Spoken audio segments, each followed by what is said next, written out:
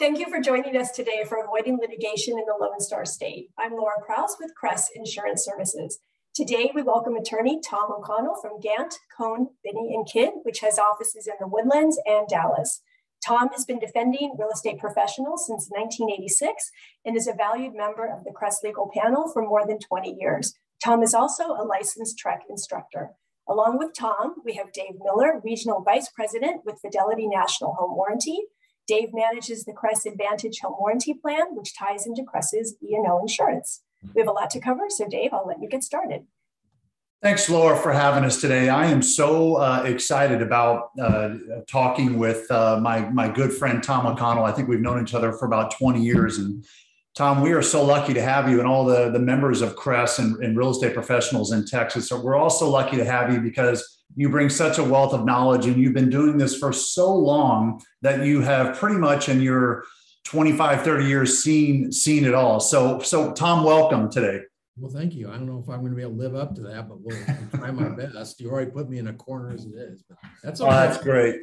Well, we have a risk management piece that you put over that you sent over to Cress Insurance, and they've updated it on their website. So I really just wanted to pick out a couple of those questions and dig a little bit deeper, if I may, and have you answer those for me. The first one is, and this market's pretty crazy, and I know that real estate transactions are far and few between, and we have agents that maybe are doing everything that they can for their customers. And sometimes this means stepping out of their primary specialty or maybe getting into a geographical area that is not theirs. We talk about, can you explain the importance of maybe the agents staying in their lane and maybe some of the pitfalls that occur when they try to do too much? Yeah, no problem there. And also when I'm giving you these, when I'm explaining this to you, I'm also going to be giving you examples from actual litigation that I've been involved in. So you're not going to be able to get away from my war stories, I guess is what I'm trying to say here. But one quick way for you to get embroiled in yourself in a lawsuit as a real estate agent is be involved in transactions far beyond your expertise or in unfamiliar geographical areas. And the thing that I'm probably talking about the most that happens most often is commercial transactions. And so just to give you an example of this, when you're listening to this as a real estate agent, if you've never heard of something called an estoppel letter, you probably shouldn't be handling commercial transactions, okay? So let me give you an example of an actual lawsuit I was involved in. An agent with experience in handling residential transactions is contacted by an individual to have an agent assist him in purchasing a small commercial office building. And there are other agents in the agency that can help you as far as opportunity to be included in this. But you're thinking, I'm going to get a big commission here, so I'm not going to enlist their help. So what happens here is the office, the transaction ends up closing. Afterwards, litigation ensues. And what's going to happen here is oftentimes there may be numerous problems that pop up with the office building. And in a subsequent lawsuit against the agent by the buyer, it's determined that you as the agent, there were numerous steps that you did not take in the transaction that would have been the custom and practice of a commercial real estate agent. So what should you do about this? Well, I'm no dummy. I mean, if I had my druthers, I'd say don't be involved at all, but I know that's probably not going to happen. So what you need to do in that situation is enlist the aid of a qualified agent to assist you in that transaction, because otherwise you may mire yourself in litigation. So that's the first simple, easy step I have here to avoid litigation. Perfect. And we've talked about in the past, agents trying to wear so many different hats in the transaction, maybe a little bit of the TC work and, get involved with the home inspector, getting involved with escrow. What are some of the downfalls of an agent, trying to wear too many hats in the transaction? Yeah, I see this a lot too, because, real estate agents always want to come across as being knowledgeable and helpful to the client. But as you probably already know this, you can be having more problems becoming too knowledgeable or too helpful in this thing. So one of the examples is that ordinarily you're not under a duty to conduct your own independent investigations under Texas law, but you could be responsible if you assume that duty. So let's go over an example of another lawsuit that I was actually involved in. An agent's assisting his client in locating property suitable to build a large residence on. The client notices pipeline easement stakes on the property and asks the agent to determine the width of the easement. Because in this situation, the available survey, believe it or not, only states that it is of undeterminable width. The agent agrees to do so rather than suggesting that they retain a separate surveyor. And so visits with the pipeline company, informs the client the pipeline company told her it was 50 foot in width. So however, the client later alleges that she told him it was only 25 feet, and they only discovered it was 50 feet after they get an angry letter from the pipeline company demanding they stop construction. So what should we have done in that situation? Well, here what she should have done, the agent should have done, is politely decline the client's request that they determine the width of the easement and inform the client that they needed to retain a surveyor of their own choice. And it's as simple as that. And that's one thing that the agent could have done that she didn't. She assumed duties and responsibilities that she normally isn't required to under Texas law. But since she assumed that responsibility or duty, then she's responsible for that as well. So that's an example of how an agent trying to be too helpful can mire themselves in additional problems.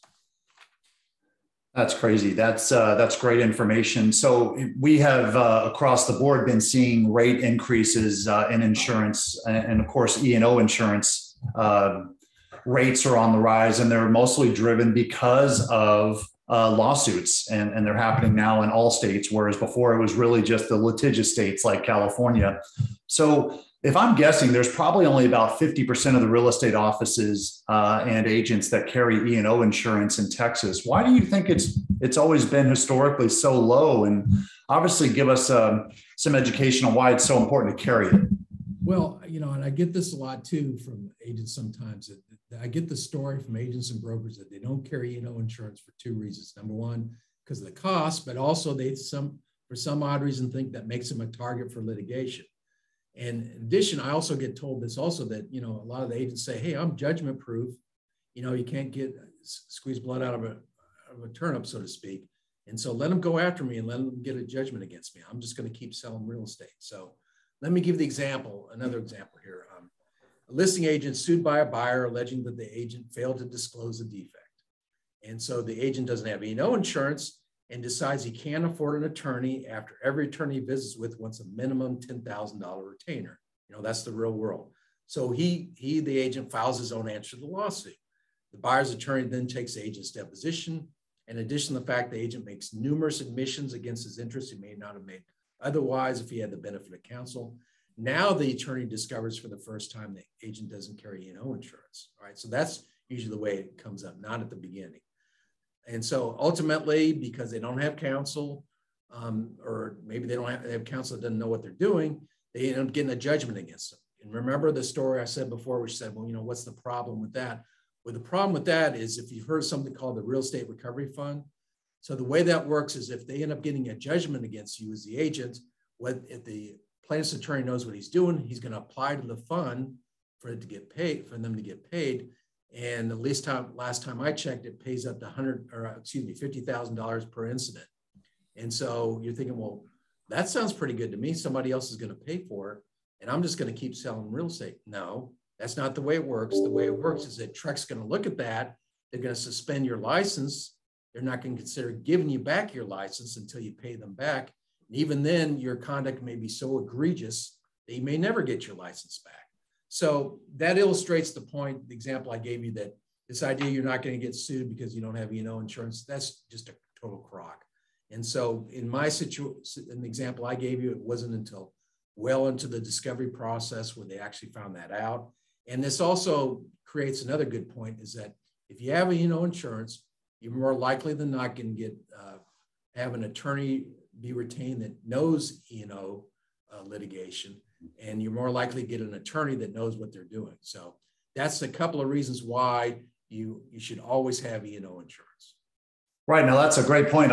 Let's dig into that a little bit further. Obviously, those members that have CRES for their E&O insurance, if there's a claim, they're going to get a real estate attorney like yourself or somebody else in the state of Texas. But for those that don't have E&O insurance, why is it really important that they seek counsel from a real estate E&O attorney versus maybe just a general counsel? Well, the example I have here is when there is E&O insurance, but unfortunately the carrier that was involved in it didn't do a very good job of it as far as retained counsel. An example I have in my class is a real estate agent sued in a rural area.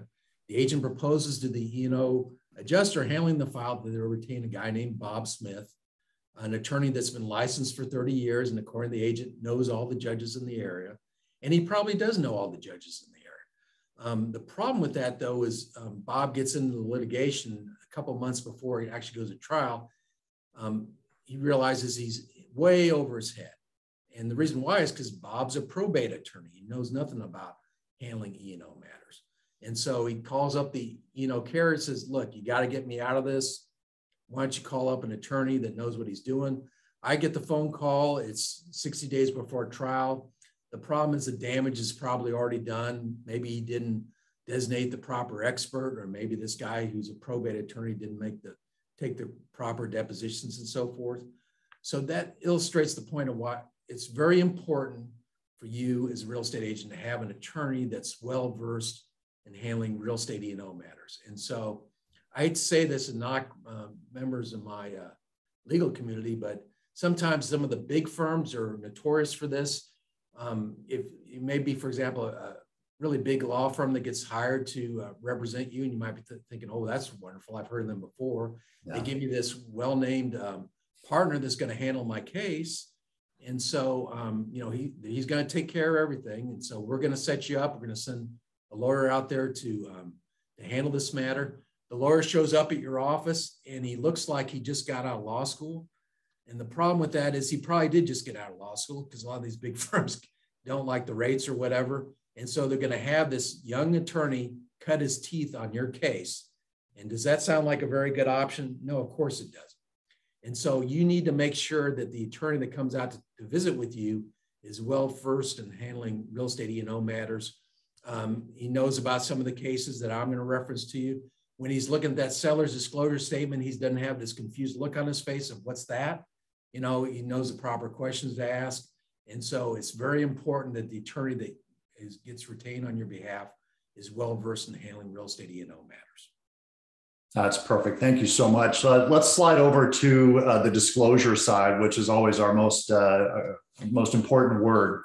But what are some of the duties, and what are not some of the duties of real estate agents in Texas when disclosing defects under Texas case law? Well, I can't emphasize this enough. And we're going to go over this in a little bit, that you, when in doubt, disclose. You should always disclose any potential defects. And so as far as the case law in Texas, surprisingly, it isn't as much as what you think it is. In Texas, basically, the case law says you can't disclose what you don't know about.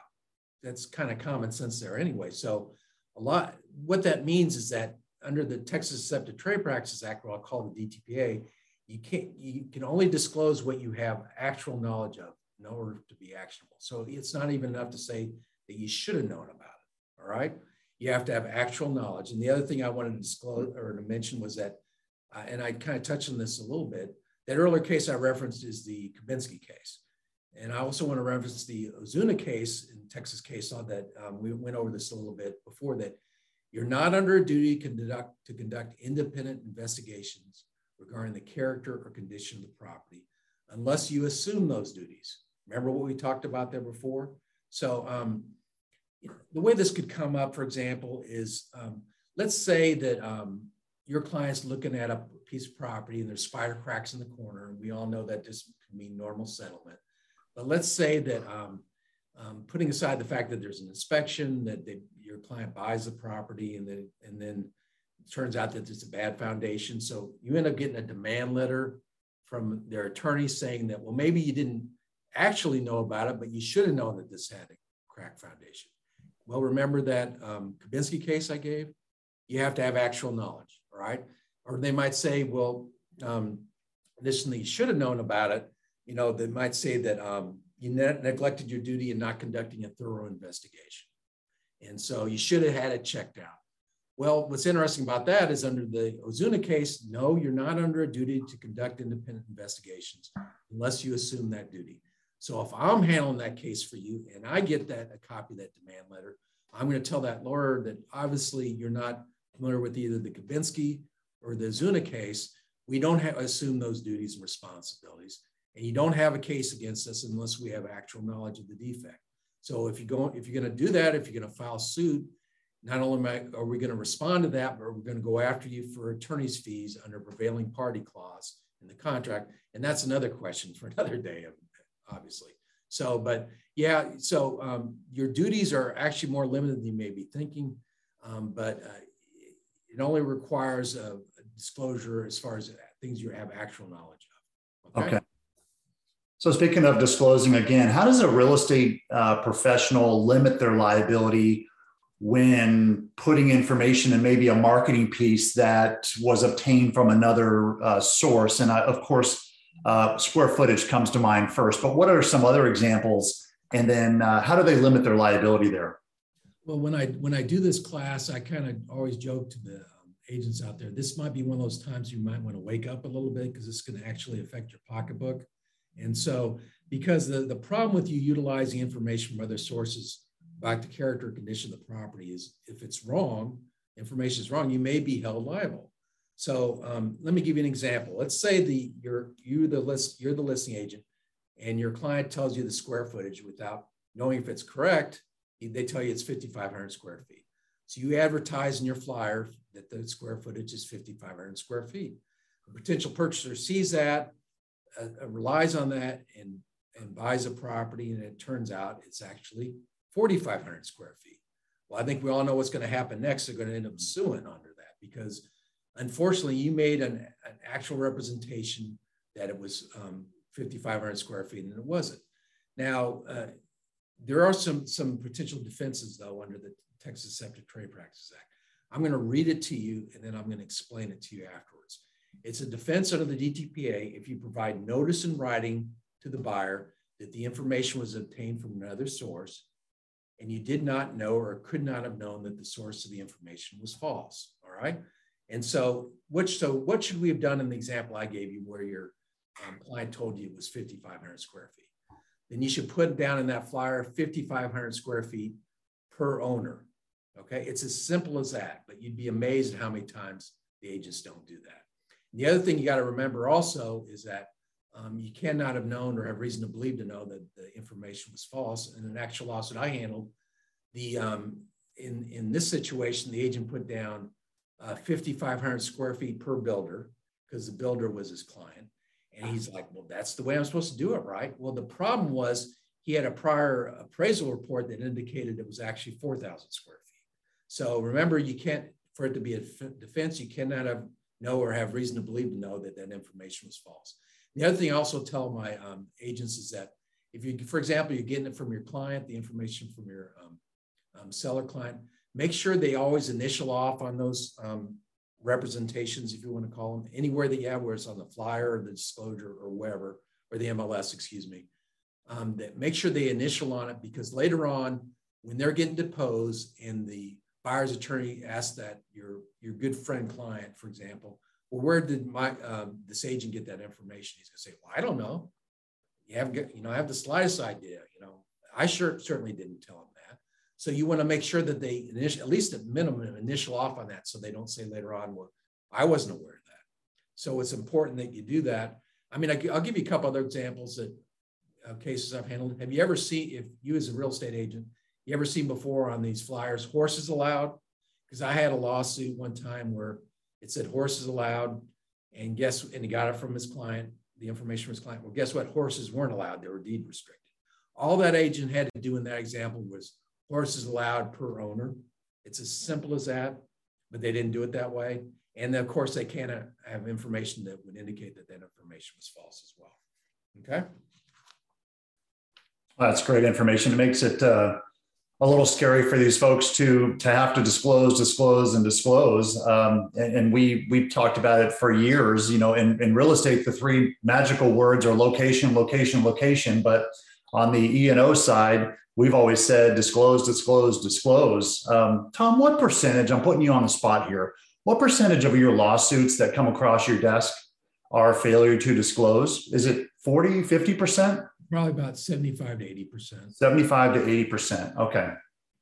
That's That's crazy. What are some tips just in disclosure that that you can give the viewers here? Maybe if it's maybe something that somebody's unhappy about, or something maybe the agent knows about that maybe doesn't want to now disclose. Give us your expertise there. Yeah, and I'll give you a good example too, of course, because the actual lawsuit I've been involved in. We already went over that it's always essential for you to disclose any material issues or defects regarding the property. But what I always tell the agents when I put on this class is that if you're asking yourself, is this something that I should disclose? Well, guess what? Just disclose it. You don't have to worry about it. I mean, you already answered the question. And so a really good example I give, that another lawsuit that I handled, is in this situation, a contract comes in on a listing that the agent has. An inspection is done by a licensed inspector, which reveals potential problems with the foundation. That deal falls through when the potential buyer fails to obtain financing. Another contract comes in, and this time you're the smart real estate agent. You're going to get a structural engineer to take a look at it. So the structural engineer takes a look at it, gives it a clean bill of health, and you're thinking to yourself, well, structural engineer sure knows a lot more about it than a regular inspector, so I don't think I even need to disclose that earlier inspection report. So they close on the property. What's going to happen next? It turns out there was some problems. And so it's going to come up later on when they take your deposition, and you being the real estate agent, that this prior report that wasn't disclosed. So, keep yourself out of litigation by just disclosing everything. So make sure you disclose that prior report in this situation. And for those of you that are real estate agents are well versed in this, there's a section of the seller's disclosure where you have to put down that information anyway. So, but in that situation, see how something is innocent the way that happened, where you actually went out and got a structural engineer that gave a clean bill of health, and you thought, we don't need to disclose this earlier bit. Well, yes, just disclose it. If you're asking yourself, you need to disclose it, then you probably already answered your question. Okay. Well, and back in the day, so many people were worried about, printing paper and having this large file to deal with. And now with all the cloud services, you can drag as many emails or whatever into a file.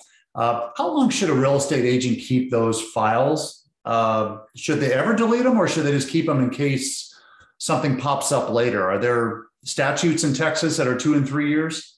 Yeah, that's the statute of limitations in Texas. I get asked that question a lot.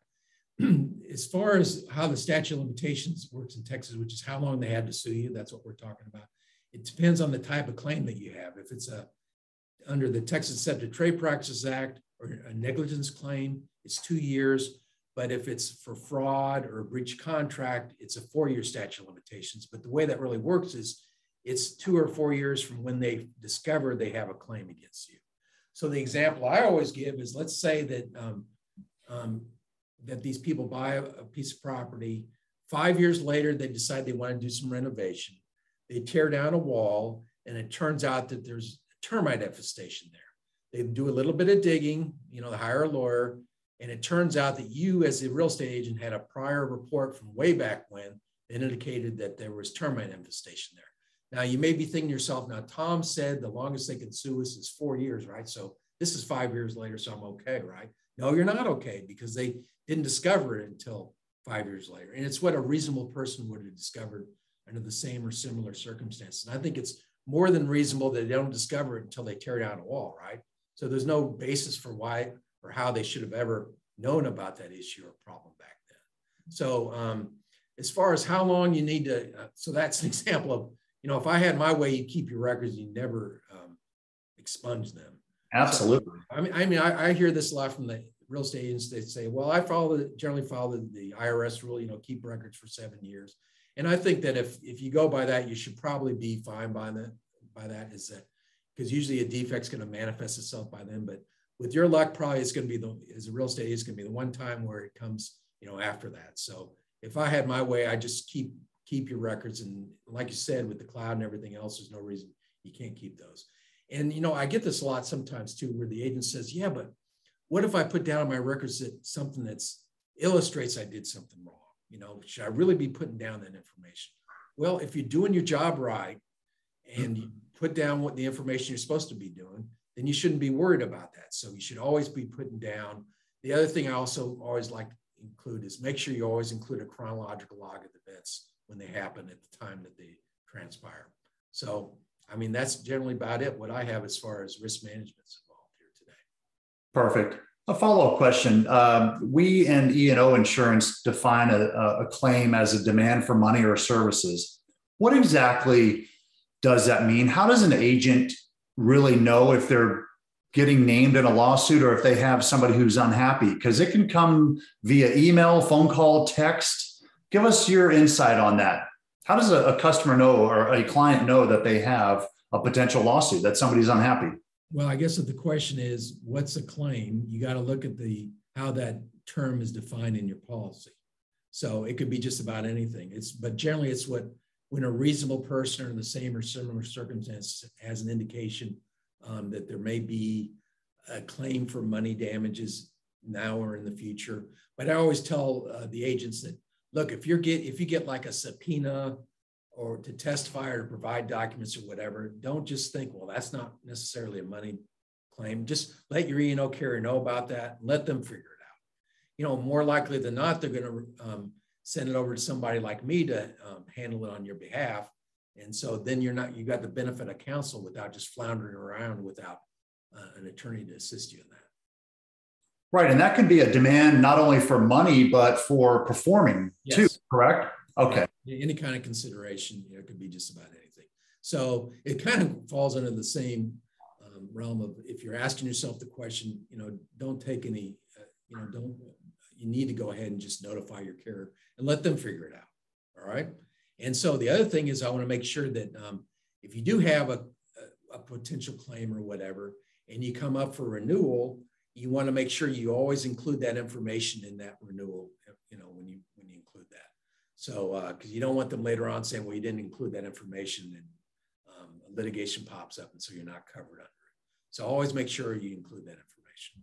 Right. We've always preached to the real estate agents, if you have anything in your transaction that doesn't sound right or look right, go to your management team and let them address it, because the management team has access to the CRES risk management hotline, and they can call and say, hey, I was just given this notice. Do I have something here? Did I do something wrong? Do we need to write a pound sand letter and make them go away? Or do I have a potential problem here? And it's the great thing is that they're going to have you probably on the other side of that hotline to help them navigate through that issue. So that's great risk management.